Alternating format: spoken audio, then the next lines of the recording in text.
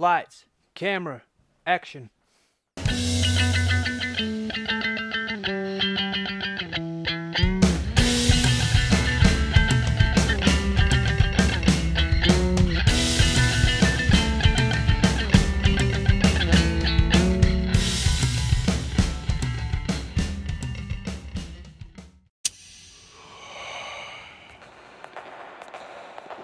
Hold up. Does it sound like we're more than two people right now? Yeah. How did two young men land a $300 million Pentagon contract?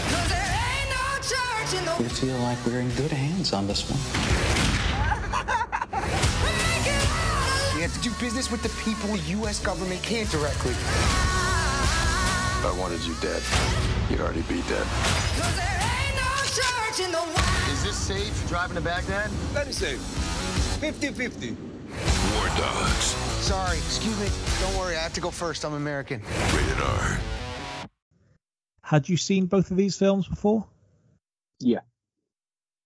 So I'd seen War Dogs, hadn't seen Lord of War, and I don't think I'd really seen War Dogs since about 2016, so it was good to go back and watch this. The synopsis then for War Dogs: loosely based on the true story of two young men, David Packhouse and Ephraim Diveroli, who won a $300 million contract from the Pentagon to arm America's allies in Afghanistan. Now, when I was looking at the critics' reviews, Keenan, the first one I saw was it described as the Iraq War's Big Short. And I thought that was actually quite a nice description. I can't remember enough about The Big Short, mate, to be honest. Even just with the voiceovers, to be fair. And we do have The Big Short coming up in a couple of weeks, though, so you'll be able to watch it again then. I've read both. I've read the book and seen the film, but I just can't picture the film enough. Well, the other critics' reviews, what do you think they are, good or bad? 7 out of 10. With no real spectacle to behold, no strong message or lesson, War Dogs is a bit deflated, though the Hill-Teller dynamic duo keeps some life and charm. The whole thing has a breezy, surprisingly low stakes, isn't the system really at fault here feel to it, which makes War Dogs an enjoyably goofy look at the banality of war profiteering. Don't expect anything special or some eye-opening revelation. War Dogs shouldn't come as a surprise. Just enjoy the cautionary tale of this crazy journey and the brilliant performance of Jonah Hill.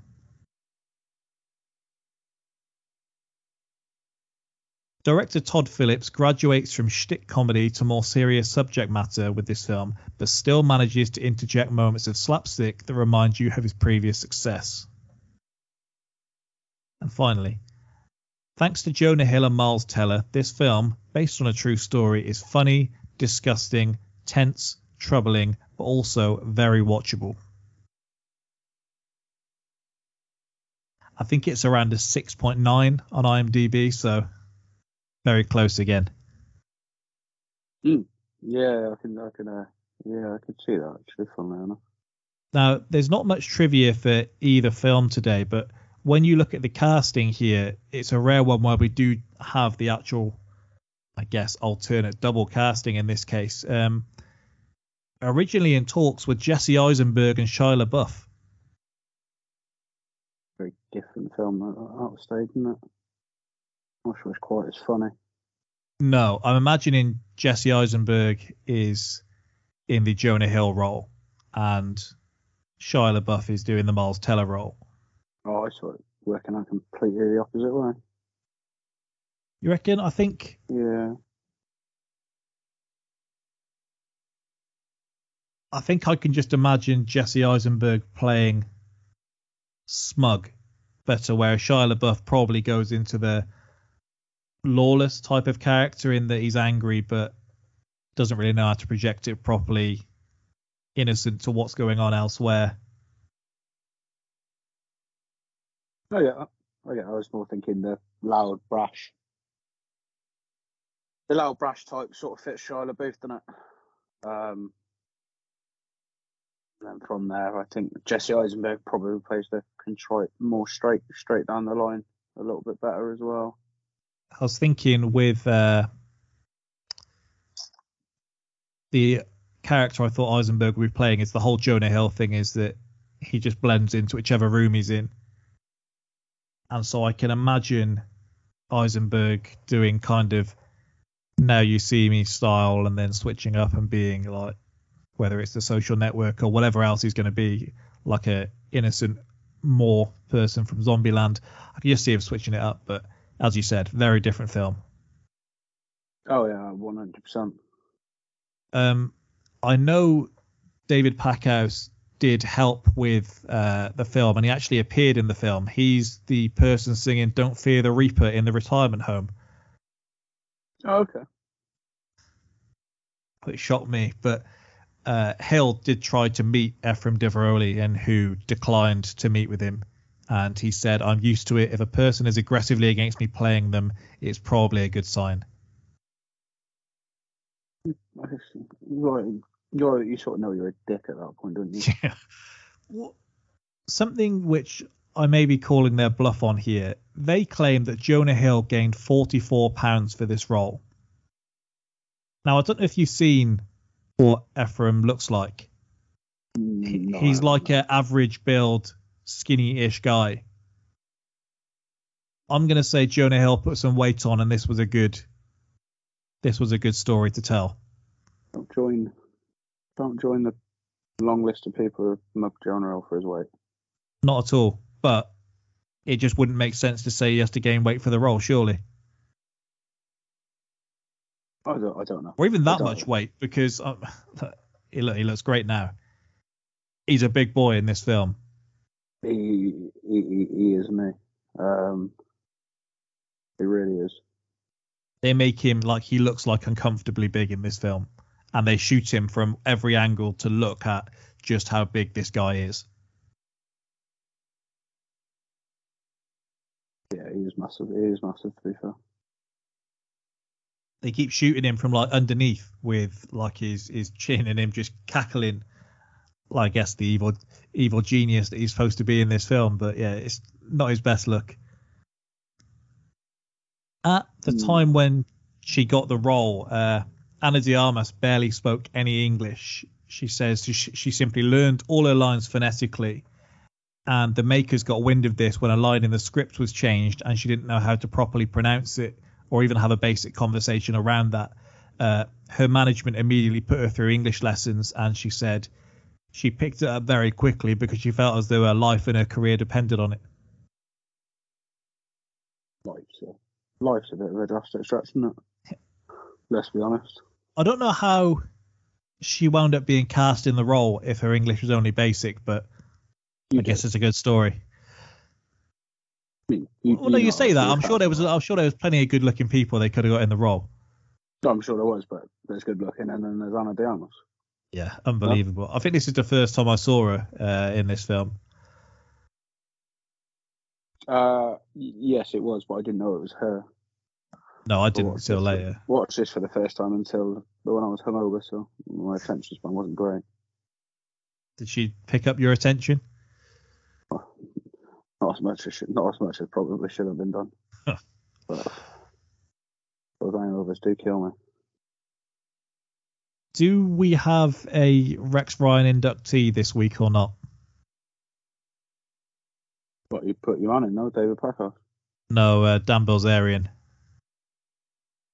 Is he in this? Is he? He's the guy in the bar that punches Jonah Hill. Oh, okay. Didn't even caught that, mate. Is he famous enough to be in the Rex Ryan? I say that with a Michael Jordan cutout being inducted. It's Michael Jordan, isn't it? Yeah, but it's a cutout of Michael Jordan from Home Alone. Nonetheless, Michael Jordan. Excuse me.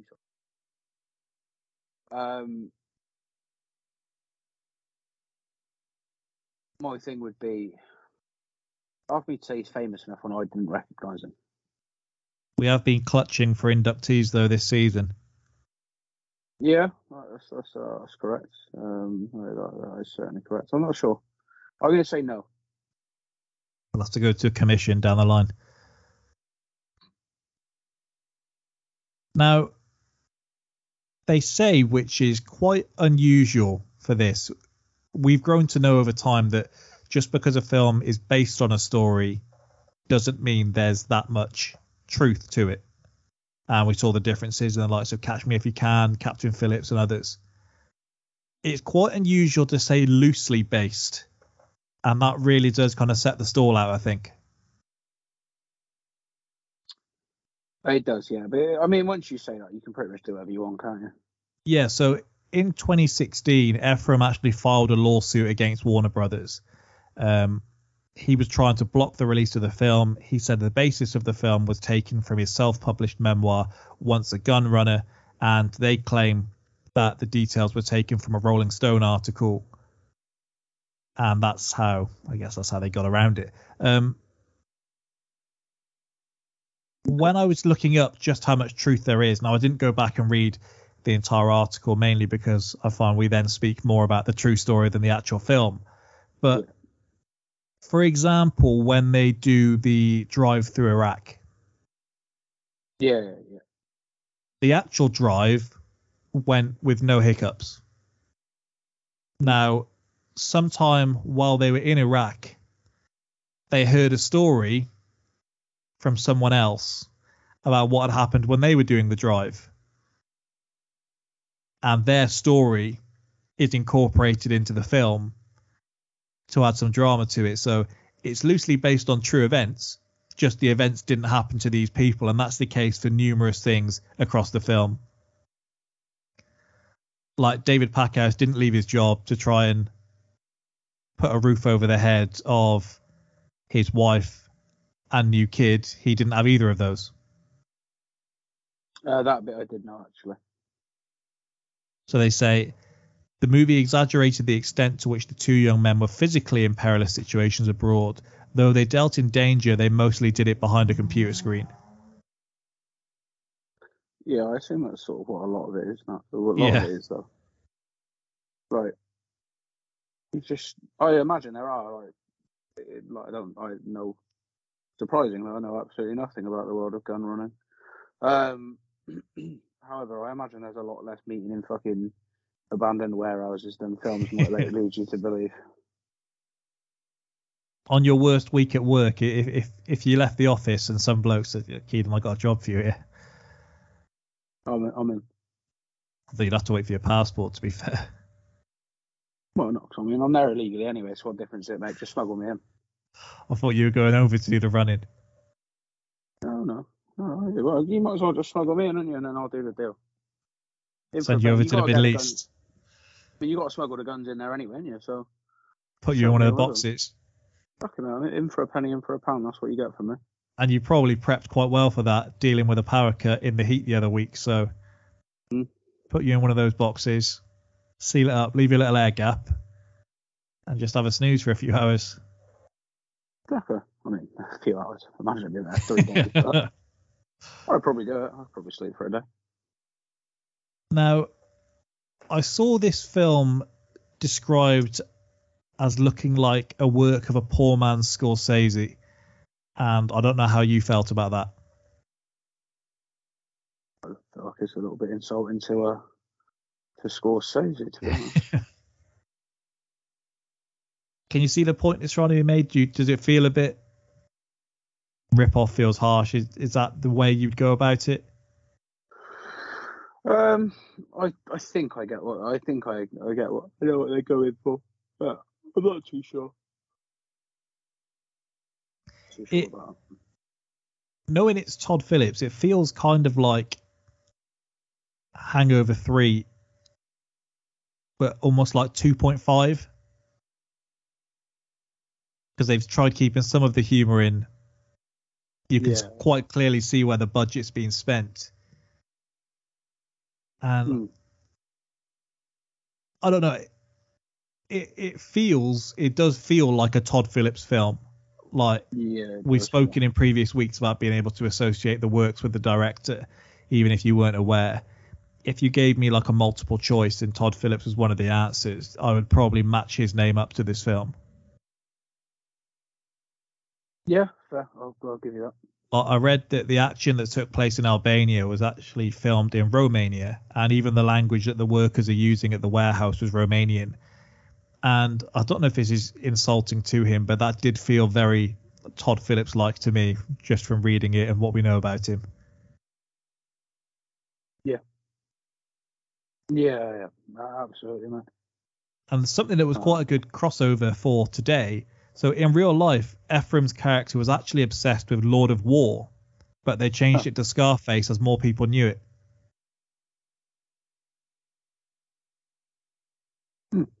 I mean, it's probably a wise choice, let's be honest.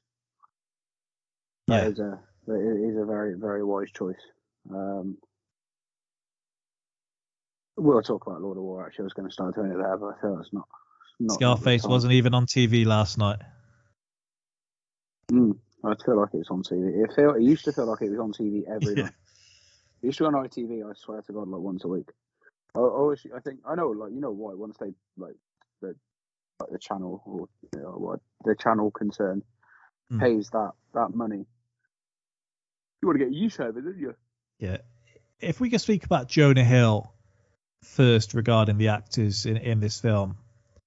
For a film in which you wouldn't particularly associate with good acting, and I mean that in the nicest way possible because I do like the film, Jonah Hill, he actually plays a complete psychopath like really well here. Yeah, he does. He literally transforms into whatever the situation requires him to be, and it's quite a good showcase of his acting ability like throughout this. Yeah, I do think he doesn't. He gets a lot of credit for being funny, but I think often he doesn't. People don't credit him for being a good actor, and he really is. Yeah, and that's what I meant with this. The fact that he's playing such a extreme character, you perhaps wouldn't look at it as being a film in which you would point to it as being good acting for him, but he's actually really good in this. Yeah, no, I get that. His character is similar to Jake Gyllenhaal in Nightcrawler in how single-minded they are and how the mask just slips more and more as the film goes on. And it's not so much a mask in Nightcrawler as just the people around him getting to know him a bit more. But in this, as it just slips away gradually and they just have these extended shots of him kind of deadpan down the camera, and right up to the point where he does say Scarface wasn't even on TV last night, and you feel like the pressure's just lifted off him at that point. He has no reason to lie anymore, and he just has this smirk as he's saying it. It's just really good for a film that doesn't leave that much time for like serious character development.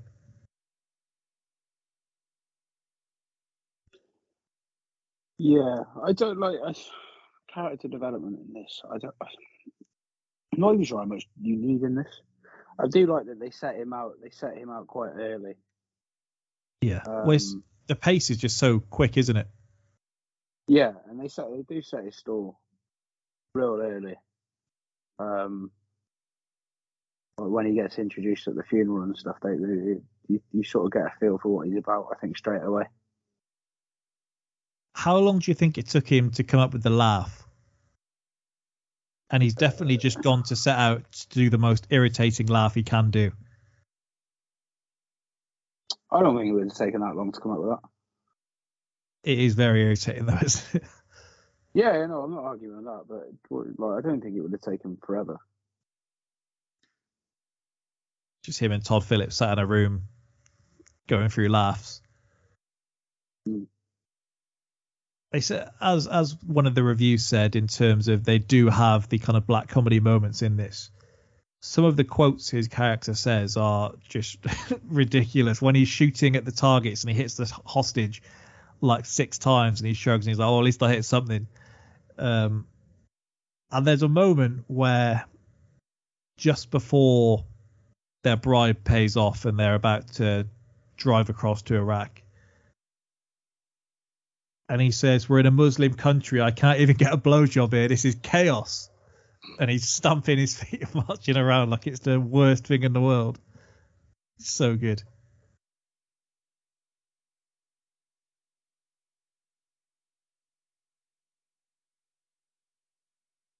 And then you do have Miles Teller as well.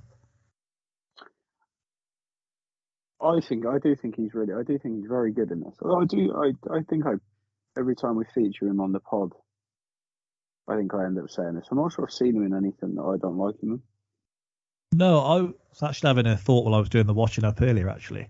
And I thought with him, why is it that he isn't a bigger star? Like, I'm sure he's going to get some bigger roles after doing Top Gun. And in fairness, yeah, and in fairness, he's had a Marvel role. Yeah. Which the film just bombed, so everyone's just forgotten it exists. But it just feels like, as you've referenced, there's nothing he's in Fantastic Four. Yeah, sorry, of course he was. Michael B. Jordan.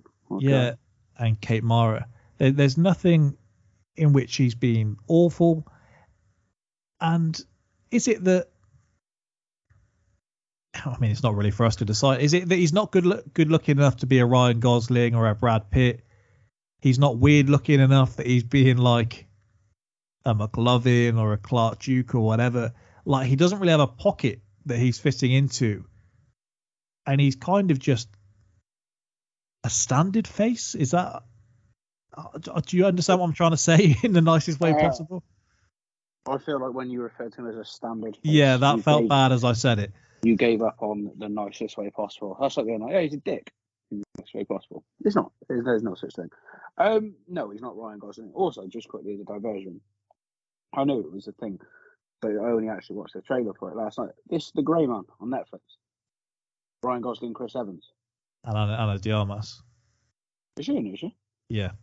Oh, it's somewhat topical then. I wasn't thinking about that at all. You mentioned it.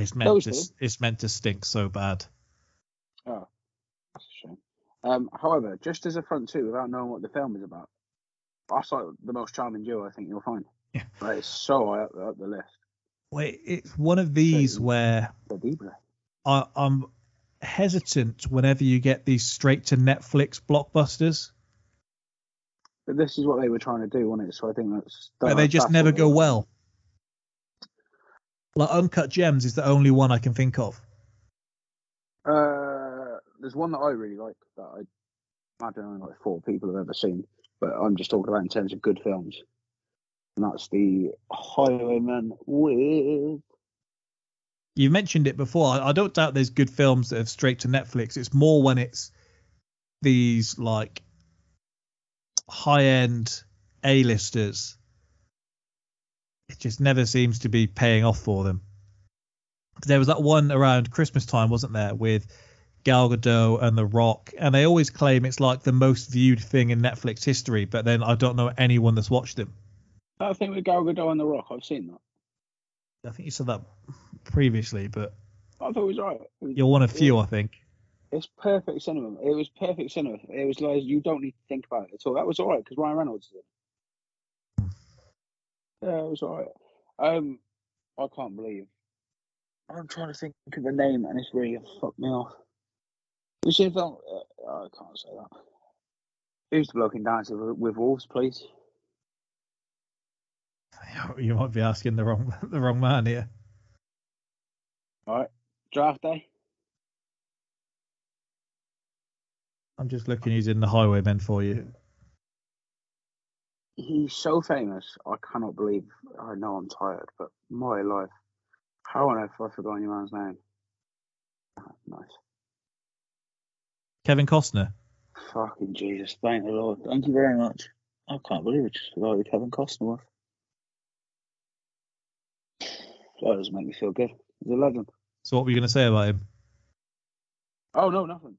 I was just on about The Highwayman, and I read to say about 2.5 minutes ago. It's and it went. Yeah, thankfully you just carried on talking. I could remember Woody Harrelson. That part was fine. And Kathy Bates is in it. I remember that. Could not for the life of me remember your man. Both these films do well with their opening scenes in kind of getting you involved. And in this one, they give you the... and if you can't see what's going on here, you're either in on it or you're stupid. And as an audience, whether it's consciously or not. You're like, well, I'm not stupid, so Yeah. I automatically agree with everything you've just said, and now I'm with you for the film. Yeah, that's why I used to like. I used to have to deal with customers at work and stuff, and like deal with commercial customers, like somebody who works in an accounts team. You always just be like, well, yeah, I'm sure you already know. This is how this works, because I know you don't know it. You probably know that I know you don't know it, but you're not going to say it. So yeah, I'm sure you're aware of how all this works. Don't want to insult your intelligence. No, don't want to insult your intelligence is a superb one, by the way, because no one ever wants to. No one in their life. They'd be like, no, just insult my intelligence. This is a rare film as well, where someone doesn't just quit their job and everything just goes entirely to plan. Like at least it's almost like there's a basis in the like as wild as the premise of this film is, and as loosely as it's based on a true story. Probably the closest thing it gets to reality is the fact that he struggles when he leaves a job. Yeah, like at least you have like a stumbling block first before he just falls into this $300 million deal. Mm. He does have this little bit first where he goes to sell bed sheets, and again, it works well for the film, but it is a believable discussion to have, because we always look at these people that run these kind of places and profit off the elderly or kids or whatever as being the crooks, and then you hear that, why would I put cashmere around a lizard or whatever it is he says. Mm. And so he moves on, and he's then got to try and find his way to make ends meet.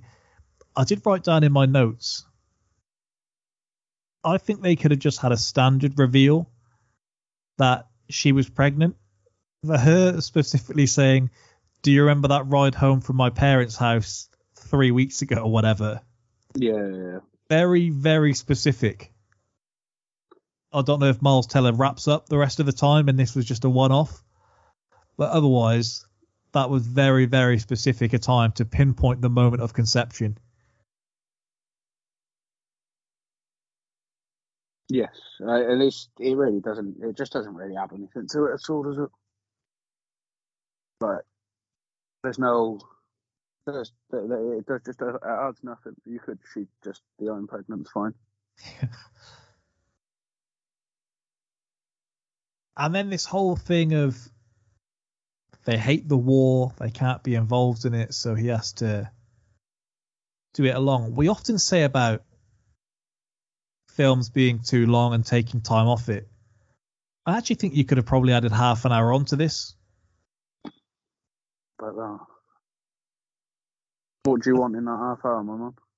Well, it's going to sound piggish now when I say it. I think you could do a more Ana de Armas where at least have a moment where she realizes the money under the sink, or just have some kind of in between to you're a liar, I'm leaving. I think that's what it would be. But it doesn't really work, because every time he then does try and win her back, she just gets one back, so it doesn't ever really feel like it's a momentous thing. I think you could have had the moment of that. I think you could have had some scenes of them together before. Maybe he's struggling with money. I don't know. I think you could have done something in between. Again, you do get a scene where he's struggling with money. Yeah. After he gets rifled out of the old people's home. I think you could have done a few more in just growing the side characters. Okay, fair enough.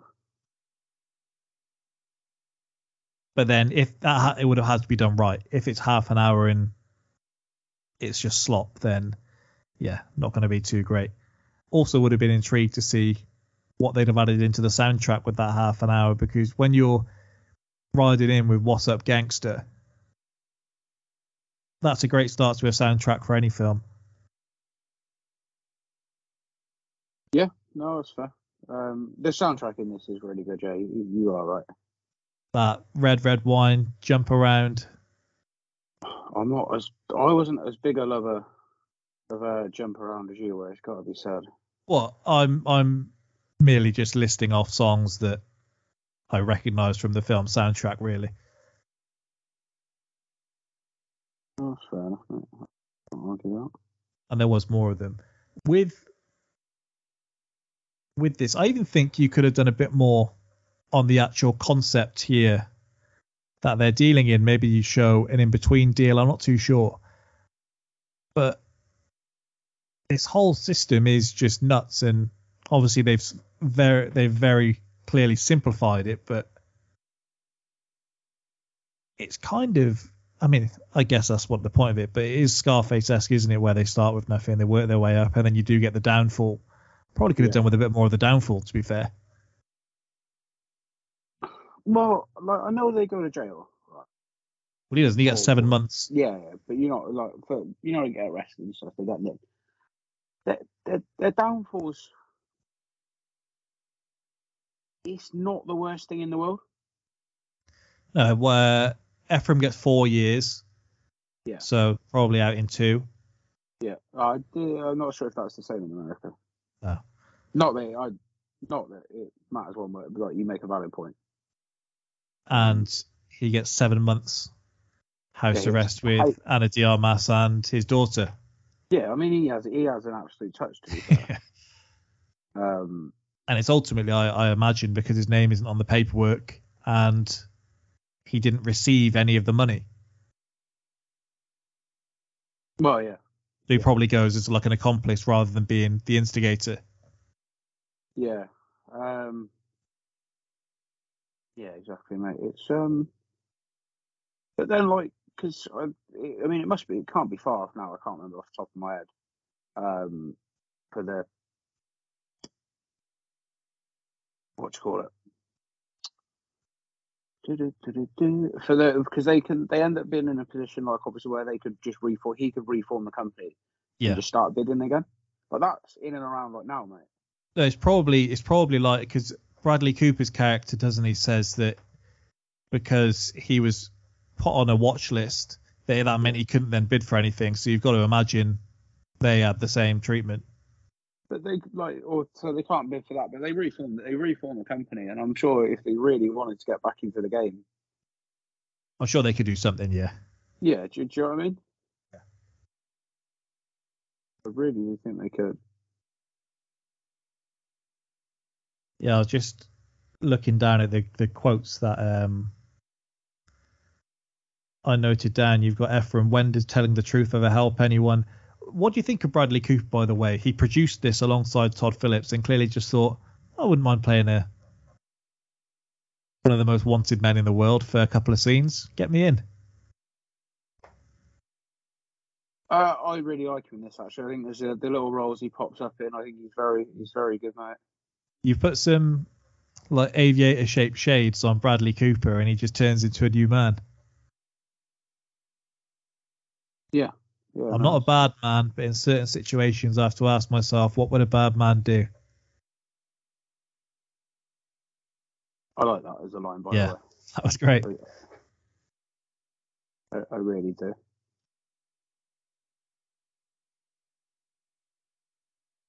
What would you say is your favourite scene in the film?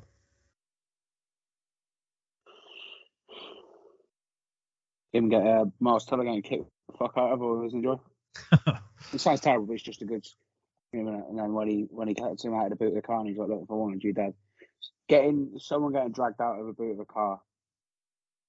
Let me rephrase that. A bloke getting dragged out of a boot of a car because they're about to get battered. Great scene in any film. Or they're about to get shot. Just isn't it? Yeah, I'd say I'd probably point to the scene where they're getting the interns or the new employees in, and he questions, what does AY stand for? So it's like IBM, like it doesn't stand for anything. What do you think it stands for? That just insert integrated business machine. Get the fuck out. It actually does. It actually did stand for something. It stood for Ephraim's dad actually started the company, and so it was the initials of his kids. Oh, okay, fair enough. And I guess because they quite clearly couldn't say who the other person was, or there was probably something around that where they just couldn't then include it in the same way. But that's right, I didn't know that. Yeah. Works well. I'd quite happily watch another Miles Teller, Jonah Hill duo. Yeah. No, I get the other one I'd happily watch again in a film is either Miles Teller and Zac Efron, or Miles Teller and Michael B. Jordan, actually. Nice, yeah. Yeah, I think he's got to get some bigger roles again now. I'm not sure he's getting James Bond like his Gran was trying to put him forward for, but he's never going to be a Bond. Let's be honest. No, he's more like a Q or someone like that, isn't he? Yeah, he could do that. He could do that. So he's got 4 films in the works. The Life and Times of the Stopwatch Gang. Don't know what that is. Not Without Hope. A group of friends' fishing boat capsizes off the coast of Mexico and they're left alone, stranded at sea and struggling for survival. He's the only name attached. Okay. A film called The Fence. A pair of liberal newlyweds find themselves at odds with an ultra-conservative neighbour over a 9-foot-tall fence he insists on building to keep his home safe from potential terrorists. Interesting. I want that to be a comedy. And a kids' film called The Ark and the Aardvark. The only reason I want that to be a comedy because I feel like if you're doing a film in this day and age, right, conservative, it's just going to be deemed to be wildly racist. Well, it is a thing where very few political films are ever managed correctly. Well, I don't know if you've seen this new film. Ideology. Have you seen this new film Kevin Bacon's doing? I have not. It's essentially around a gay conversion camp. And I know they exist where these nutty parents send their kids off so that they can make them straight. And he's a villain in this film. And I just know it's just going to be done so horribly. Yeah, it is. So, I don't believe I can even say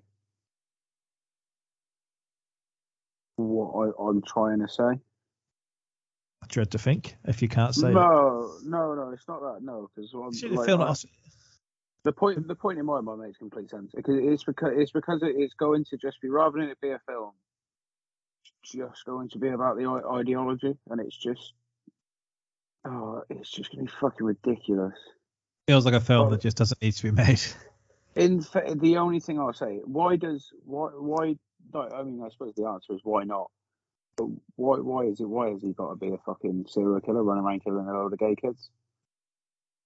Yeah, it doesn't make much sense. I've got to think. I understand the answer is why not.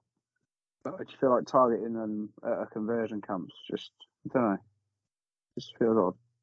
Can't be that hard up for work. Yeah, like, I mean, after arriving at a gay conversion camp, a group of LGBTQ people must fend for themselves against a mysterious killer. So basically, it's going to be he hates the LGBTQ community, and he's just trying to kill them all. I'm probably not going to watch that. No, doesn't make much sense to me. No. But we move. By the way, 2 years. First post-pandemic film, Leave the World Behind. Basically, it is an upcoming pandemic drama film. So it's based on COVID. I didn't understand that at the time when COVID had just first kicked in, and there's like people making films called like Infected, and it's like, well, everyone's stuck in this anyway. People don't want to go and sit and watch a 2-hour film about people dealing with COVID. But they did. They did. Baffling. Confirmed. Anything more to add on War Dogs?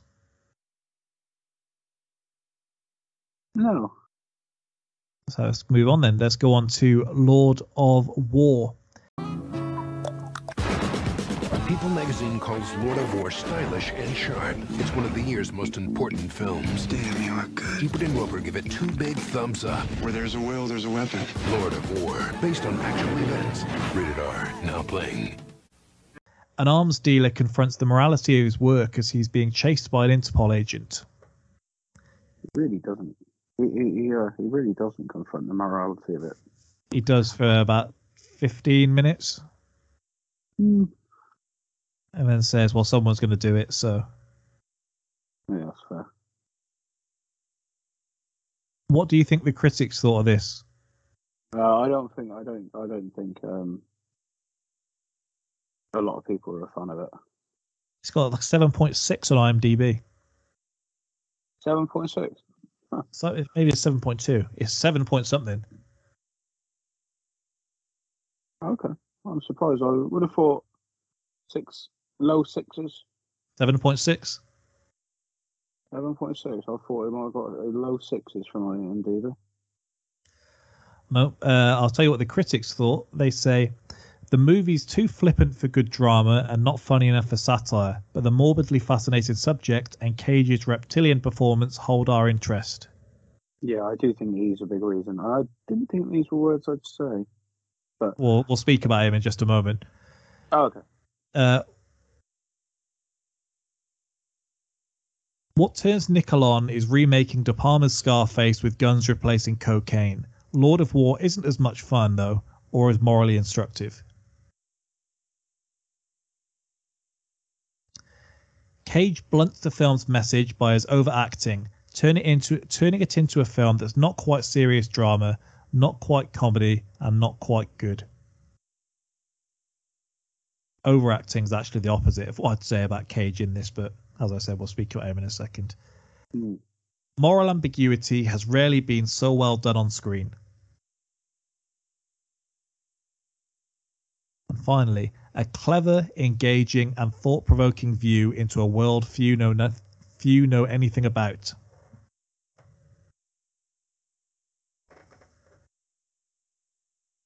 We could just start with Nicolas Cage, if you will. Overacted, I think this is probably his most low-key role. Of the stuff that I've seen him in, I think this is one of his best, mate, to be honest. He plays it almost quite flat. Good. Yeah, and I think I like that about it. One of the reviews I saw that I didn't note down is they say if you go into this expecting a Nicolas Cage film, then you'll come out of the film very pleasantly surprised. And I see what they're saying, and it doesn't feel like a Nicolas Cage film, but that's, I guess, the whole point of his character, isn't it? That he's quite numb to this crazy world that's just going on all around him. And he's maybe not the most grounded, but he's the most blinded by everything. He almost just switches off. Yes, yeah, he does. He's driven, isn't he? His is almost like linear. It's this means to an end almost. Yeah, I was looking, and they say the director and writer Andrew Niccol, he says that they worked with actual gun runners in the making of this movie. They say the tanks lined up for sale were real and belonged to a Czech arms dealer who had to have them back to sell to another country. They used a real stockpile of over 3,000 AK-47s because it was cheaper than getting prop guns. Before shooting the scenes where tanks were lined up for sale, the filmmakers actually had to warn NATO in case they thought a real war was being started when they saw satellite images of the set. Come on, you gotta love that. That's some vision as a director, where you need that many tanks that you actually have to put a warning out to NATO. I mean, is it not that someone from the studio, or was in touch with a real world arms dealer and was like, "Hello, mate, chance you could just lend us 50 tanks for an afternoon."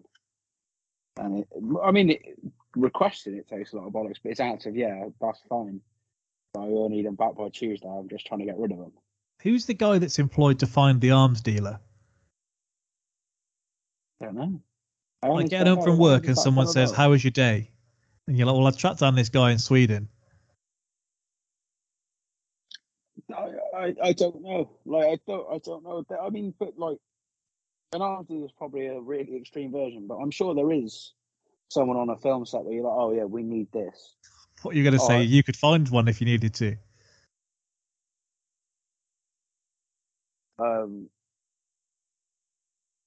Yeah, I'm sure there's a job on like film sets where it's like, oh, we need this, and you're like, yeah, okay, I'll go and get it. I just can't I can't remember what they're called. I imagine, like I said, an arms deal is probably an extreme version. Yeah, so the actual character of Yuri is kind of a composite of 5 real arms dealers, and you can find the names online, but it doesn't really add much to the story here. I guess kind of like the last film we had, you start off with a voiceover here explaining, was it 1 in 12 people in the world own a gun. How do we get a gun into the hand of the other 11? What a fucking ridiculous stat if that's anywhere near true. Yeah, yeah. I've not looked up the legitimacy of it.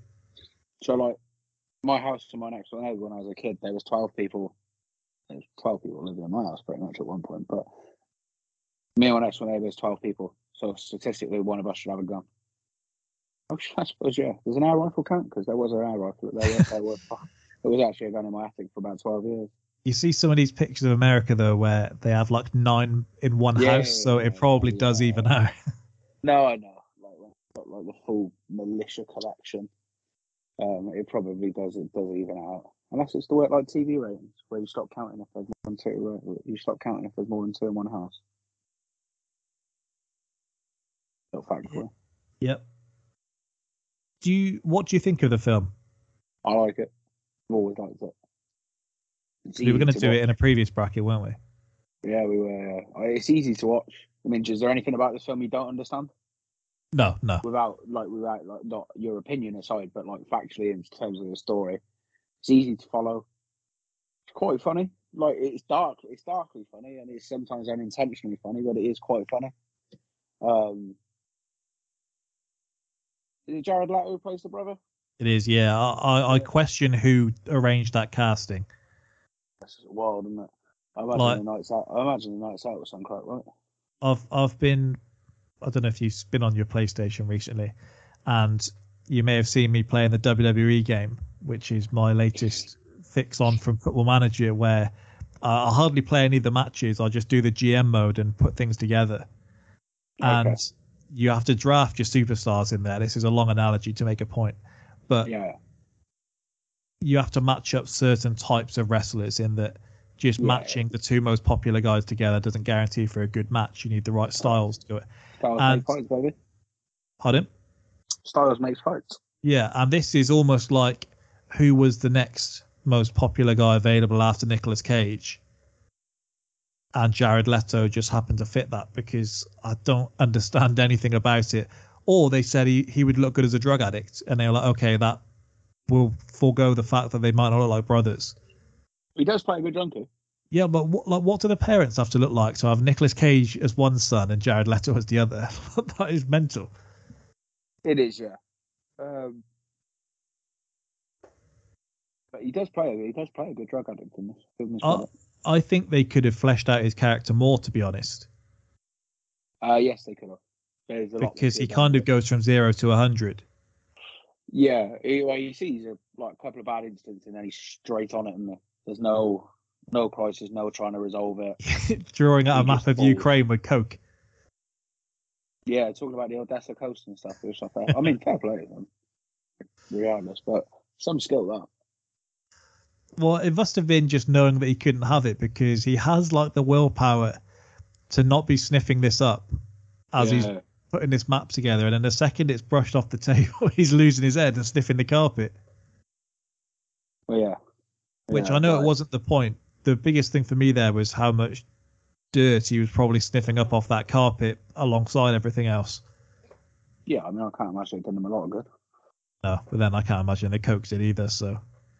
Well, yeah, there is that. Although I imagine all round there. I imagine it was fairly pure with the amount of money that you man had. The fact his parents are about, I feel like they should be playing a bit more of an integral role here. Yeah, absolutely. Stop worrying about the diner. Just leaving them to their own devices. Yeah. At some point, you probably have a word, don't you? Yeah. I saw Monica Bellucci was originally supposed to play the role of Ava, but had to back out due to scheduling conflicts. Like, I don't think I've seen anything she's in, I just know that there was a time where she was referred to as like the most beautiful woman in the world. Yeah, she's just an absolute rocket, like. So I imagine that would have been quite the catch if they could have got her in this film as well. But they also could have fleshed out the role of Ava a bit more as well, couldn't they? Again, yeah, it's very centric on Yuri, isn't it? Yeah, I could have done with his one or two adventures less. or misadventures. Yeah, I could have done with one or two less voiceovers.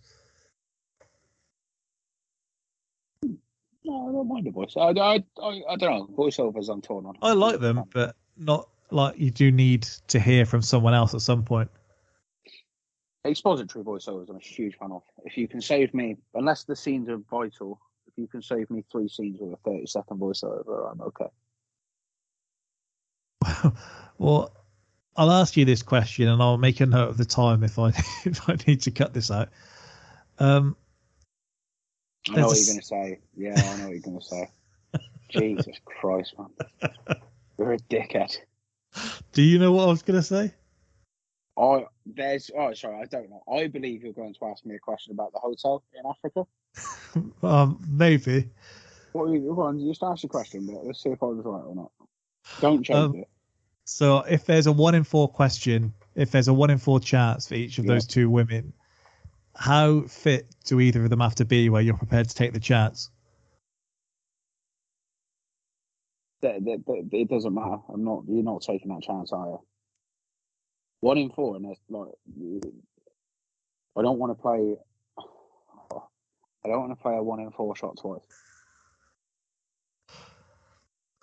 Well, I don't know who you'd call the GOAT, to be fair. But if you had like your two GOAT contenders, you don't think there's some charm they could put on you? I've always wanted to lose weight, but I was hoping it wouldn't be that way. I think the best thing about the scene is there's a moment where they leave and Nicolas Cage looks frustrated, like, I can't believe I've resisted that. Like he's properly pleased with himself. The worst part is it's just like when he goes to meet your man, it's just like, yeah, do you enjoy that? No, actually, mate, no, not really. I knew you'd reference that at some point. You're a fucking dickhead. Yeah, I wrote very little notes for this, but that one did make my notes list. He's a great character, by the way, the Warlord. I enjoyed his witch hunt for a witch. Yeah. Bath of Blood. Yeah, I do really like it. It's a nice little callback. Yeah. They say that I am the Lord of War, but perhaps it's you. I believe it's Warlord. Thank you, but I prefer it my way. Yeah, I prefer it my way. I do like that. It's probably one of my favourite quotes across the two, yeah.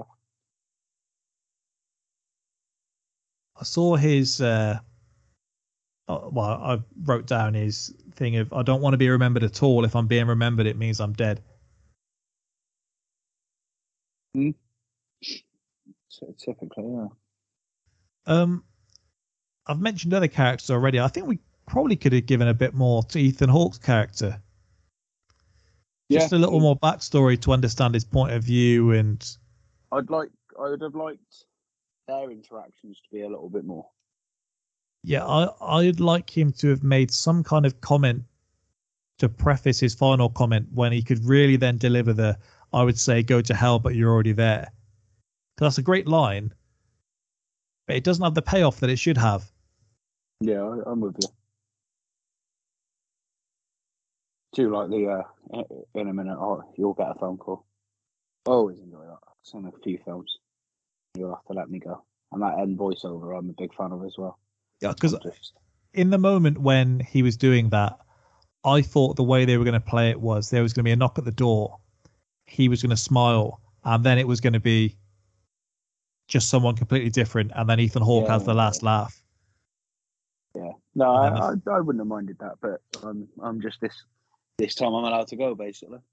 Well, yeah, it made sense in the way of, look, you may think I'm bad, but there's far more worse people out there that you just don't have a face to their name, basically. And even just the end credits where they have the titles come up saying all of the different distributors of weapons and who does the most. It's a good message in comes across in a very jumbled way.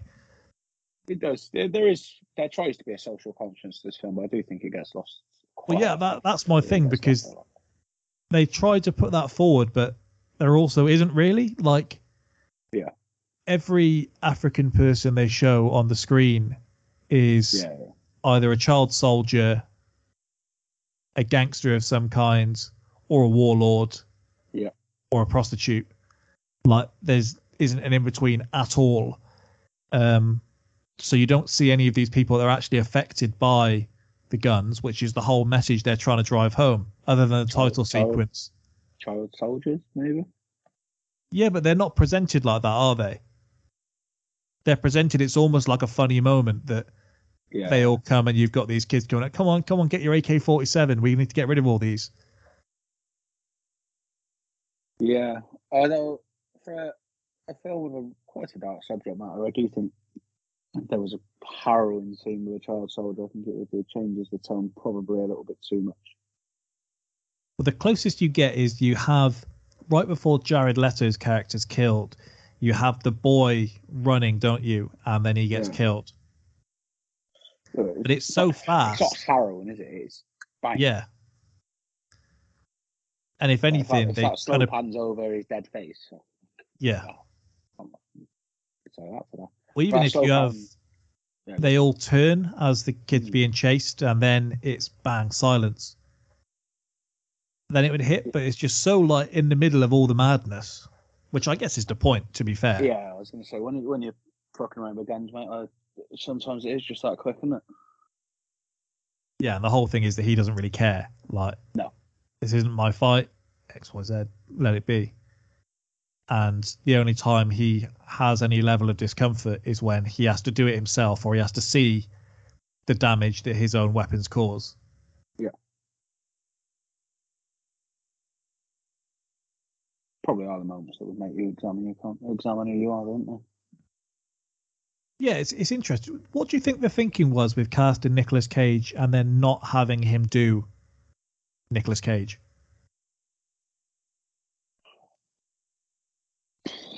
I think he was cast 05, so this is 05, right? 2006. 2006, sorry, my apologies.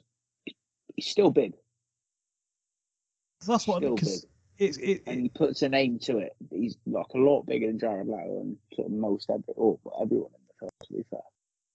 But it's kind of like casting Adam Sandler in the early 2000s and saying, we're not giving you a single punchline.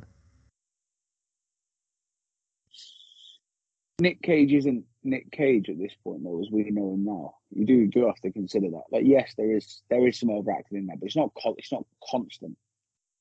Like, he's not as insane as people think he is now. I mean, he's done Face Off. He's done,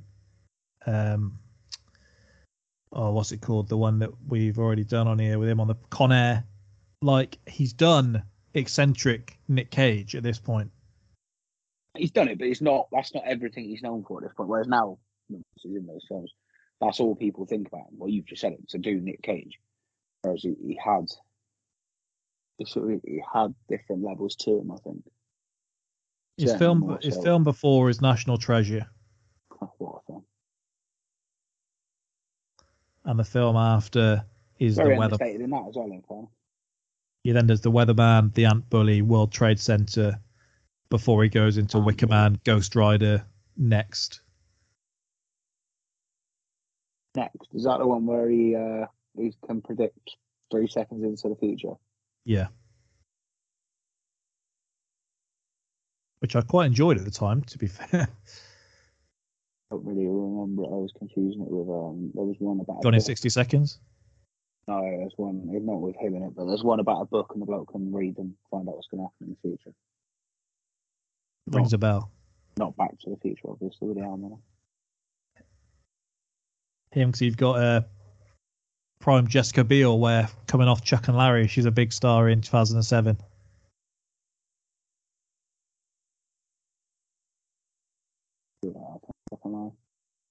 Huh?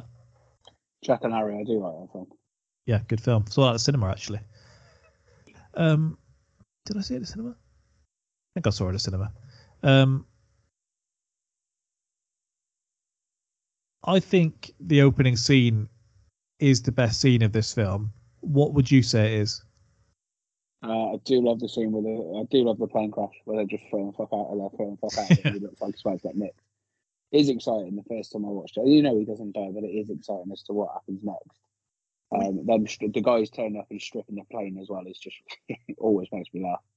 Yeah, well, as much as it's an easy watch, there was points where, admittedly, I felt my interest diminishing, and the plane going down was a thing that kind of lured me back in, because it was not the first time in the film where I didn't know what was going to happen, but it was the first time in the film where I felt there were any significant stakes.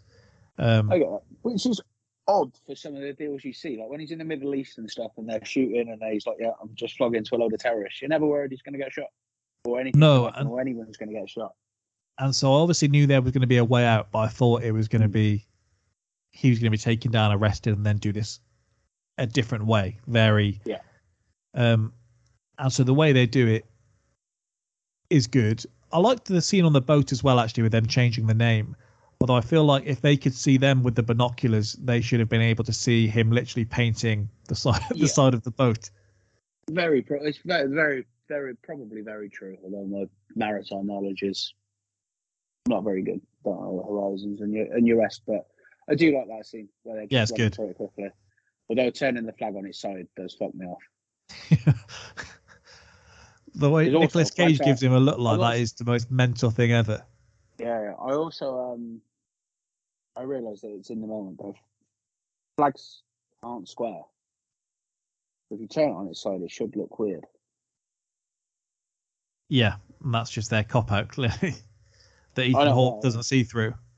Yeah, I know, but like, I'm not saying I'd notice it. I'm not Sherlock Holmes, but it would look odd. And if you're looking that hard and you believe it to be that true, surely you're trying to find any discrepancy.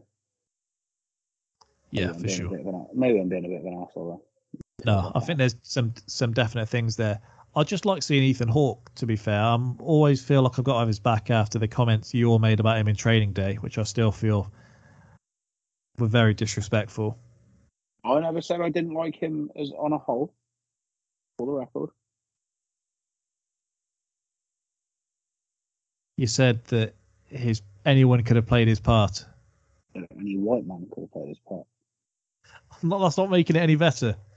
Because you weren't giving Denzel the props that was desired. I think there are two punch in that film. I think Denzel is overwhelmingly the A-side. Oh, for sure, but Ethan Hawke... That's essentially what I said. Maybe I phrased it poorly, but I still don't think anyone could have played it. More people could have played Ethan Hawke, rather than could have played Denzel. Yeah, but that's almost like saying that's like comparing something to Messi. The way you were talking about it, as though it was an equal partnership. I was simply trying to demonstrate. It's close. I don't think Denzel's character hits as hard without Ethan Hawke putting in the work he's putting in. Close, he says. Okay, right. Well, we're not here to talk about Training Day. I'm looking forward to doing that again. Yeah, I mean, I'll do that any time of the day or not. That's not a problem. You can text me. We've got it again on this bracket. I know. Up against Two Guns from memory. Actually, Lord Denzel Darby. Yeah. I put it to you that Mark Wahlberg's character is more integral to Two Guns than Ethan Hawke's is to Training Day. Jesus Christ. Now you're being disrespectful on purpose. You're correct, but I do like Two Guns. Not as much as like Training Day, but I do like Two Guns. If you could get some spin-off film or series with the Warlord from this film, would you watch it? Absolutely. And just like... And this mad kid who's just running around with gold guns and gold cars and trying to shoot people. Yeah, I'd probably get that one. Yeah, just do it like Deadpool kind of humor or whatever. Just go like as wacky as you possibly want to go. Mm. And it's him just going nuts. Yeah, I mean, I would. I know you're not a great lover of this. I didn't think it was bad. No, I'd say it's average. You're not a great lover. But I just think it's very easy, and it was interesting. I watched this a long time ago, in fairness, for the first time. and the subject matter was really interesting to me, and so on and so forth. So maybe it's a little bit nostalgic, but I was quite happy to sit and watch this last. I watched it this morning. Yeah, you've had the luxury of not having to go to work this week, haven't you? So Yep. Yeah, I put it down as an average score on my Letterboxd. Yeah, 6. Like I said, for me, it's low 6s. On the whole, You had 2 days off last week. You may even have 3 days off. No. I was at work all week last week. Recently, you had a Friday, a Monday, and a Tuesday, I'm sure. I didn't take the Tuesday. 2 days still. Oh, no, I was off last Monday. Yeah, you're right, yeah. I know you were. Before we do the judging, did you ever watch Drive Angry? Yeah, so I've seen it where he's riding the bed and someone bursts through the door and he starts shooting it. Yeah. Yeah, so is that not him and Amber Heard? It is, yeah. Yeah, I have seen that. Probably one of the last films I downloaded illegally. That would have come out, and I always forget. I think you're the school year below me. I remember watching that film on study leave, I think. 2011-ish, I reckon. Yeah, so maybe it wasn't on study leave. Maybe it was between year 11 and 12, year 12 and 13. I can't remember what I left school mates from. Fun film. Brilliant. Maybe that should have been in our action bracket. I'm okay that it wasn't. We could have had that and Never Back Down as an Amber Heard derby. I don't remember thinking it was brilliant. No, it's what's his name? You love the guy as well. The villain in it. It's William something, isn't it? Is it Fichtner? William Fichtner? It is. It's Fichtner. Yeah, I know what you mean. Yeah, he's great. He's in The Longest Yard. And fucking just like a Fitcher. He's in Prison Break, which is a big one. I've never seen Prison Break. You know this. I don't know that, but I've told you this a million times. He's in Entourage as well. You love Prison Break, don't you? Not as much as others do, but I'm just looking down his IMDb, and I need you to have a look at this. I'll just send you the picture. He's done a film called Forehead Titties. And I hope anyone listening goes on IMDb and searches this just to see the movie poster, which I've just sent you, Keenan.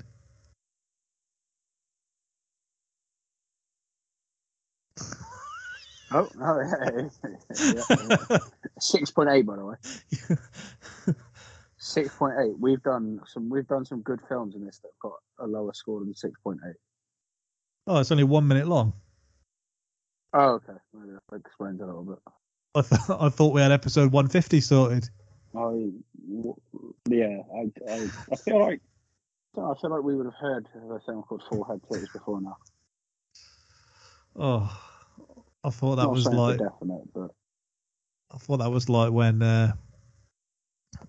man first set foot on the moon then, but not quite that good. All right, do you want to do the judging? Yeah, okay. All right. Did you have anything else to add, or go down as many tangents as you want to go down? No, not really. I think we've covered the most. They're not.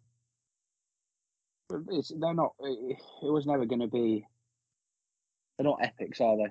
It's quite a nice week this actually, because we've had a couple of FA Cup ties, haven't we? Where it's City playing Sutton United. So it's nice to have relatively even matched. Shame they're not like top at the pinnacle, but then they probably sit right in the same. I know for the subject matter, but they probably sit right in the same area of cinema as well, don't they? We've got another one of those ties you've referred to next week, which we'll get into again in a second. But let me just get onto my little list. It's Liverpool v Cheltenham. That's how I'm going to describe that. Yeah. The tie next week, because I've got love for both. One is just so overwhelmingly better. It's a shame. All right. Which film did you prefer? Lord of War. I preferred War Dogs. Yeah. Which film is more rewatchable? Lord of War. I'm going War Dogs again. Best moment / scene? I'm gonna go the Miles Teller kidnapping.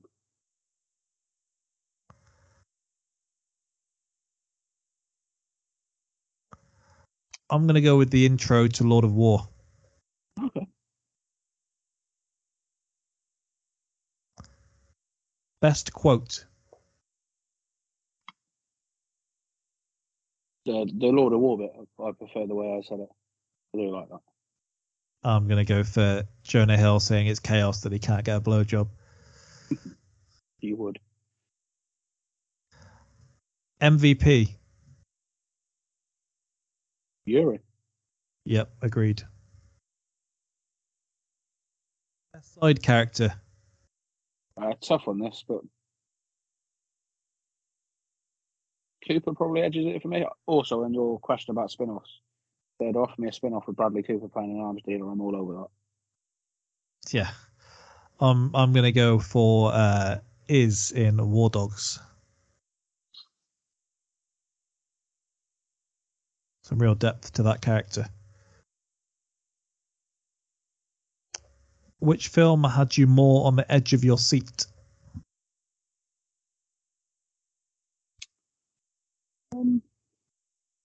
I think this, you said it earlier, I think this is sort of where both of them fall down a little bit. I think for the most part, they both feel very, considering the dramatic subject matter, they both feel quite low stakes. Yeah, I think it comes down to where you felt more tension, be it on the aeroplane in Lord of War or the car chase in War Dogs, and I'm going to go for War Dogs. Yeah, I'm going to lean towards it as well. The way it falls apart for them is a little bit more tense, and sometimes it's just as simple as a tense conversation. Yeah, which film had more action per minute? Probably War Dogs, mate. Yeah, very narrowly. Best soundtrack? War Dogs. Agreed. Originality? Lord of War. Agreed. Bigger impact?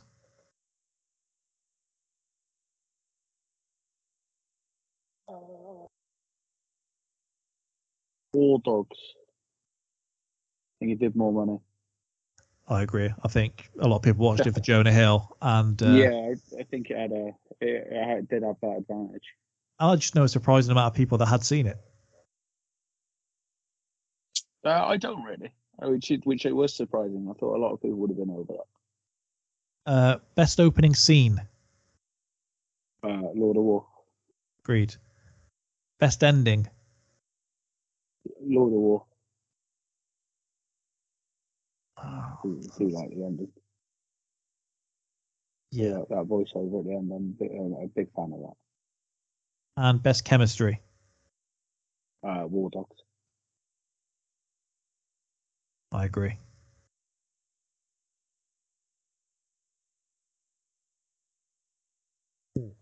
I've 4. 5-4 to War Dogs. Yeah. Last one clinched it. Yeah, it's probably about it. It's a fair result. I could have seen that going either way, even without watching the films, mate, to be honest. Because that was going to be a tough one for the tiebreakers, because it was going to come down to MVP. Because we had a tie for preference, rewatchability, moment, and quote. Started in the furthest down we got. Furthest we've ever been down the list for a tiebreaker. Yep. Oh, fuck. Should switch that up. Should have mentally kept note.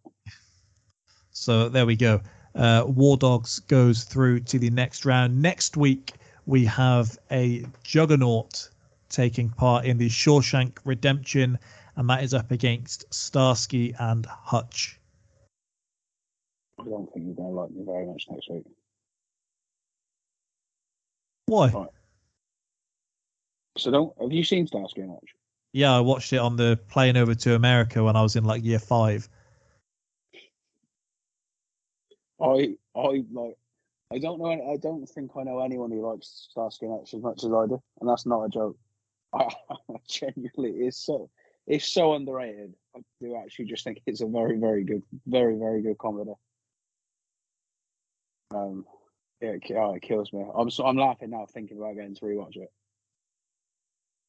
I'm sure there was a video game for it that came out around the same time as well on like the Game Boy. But yeah, there was, and it was on like PC and stuff. Yeah, there was. There we go. Yeah. I can't wait to watch this one. Yeah, we'll get into all that next week. So thank you again for listening to another episode of Movie Madness. We'll be back. Goodbye.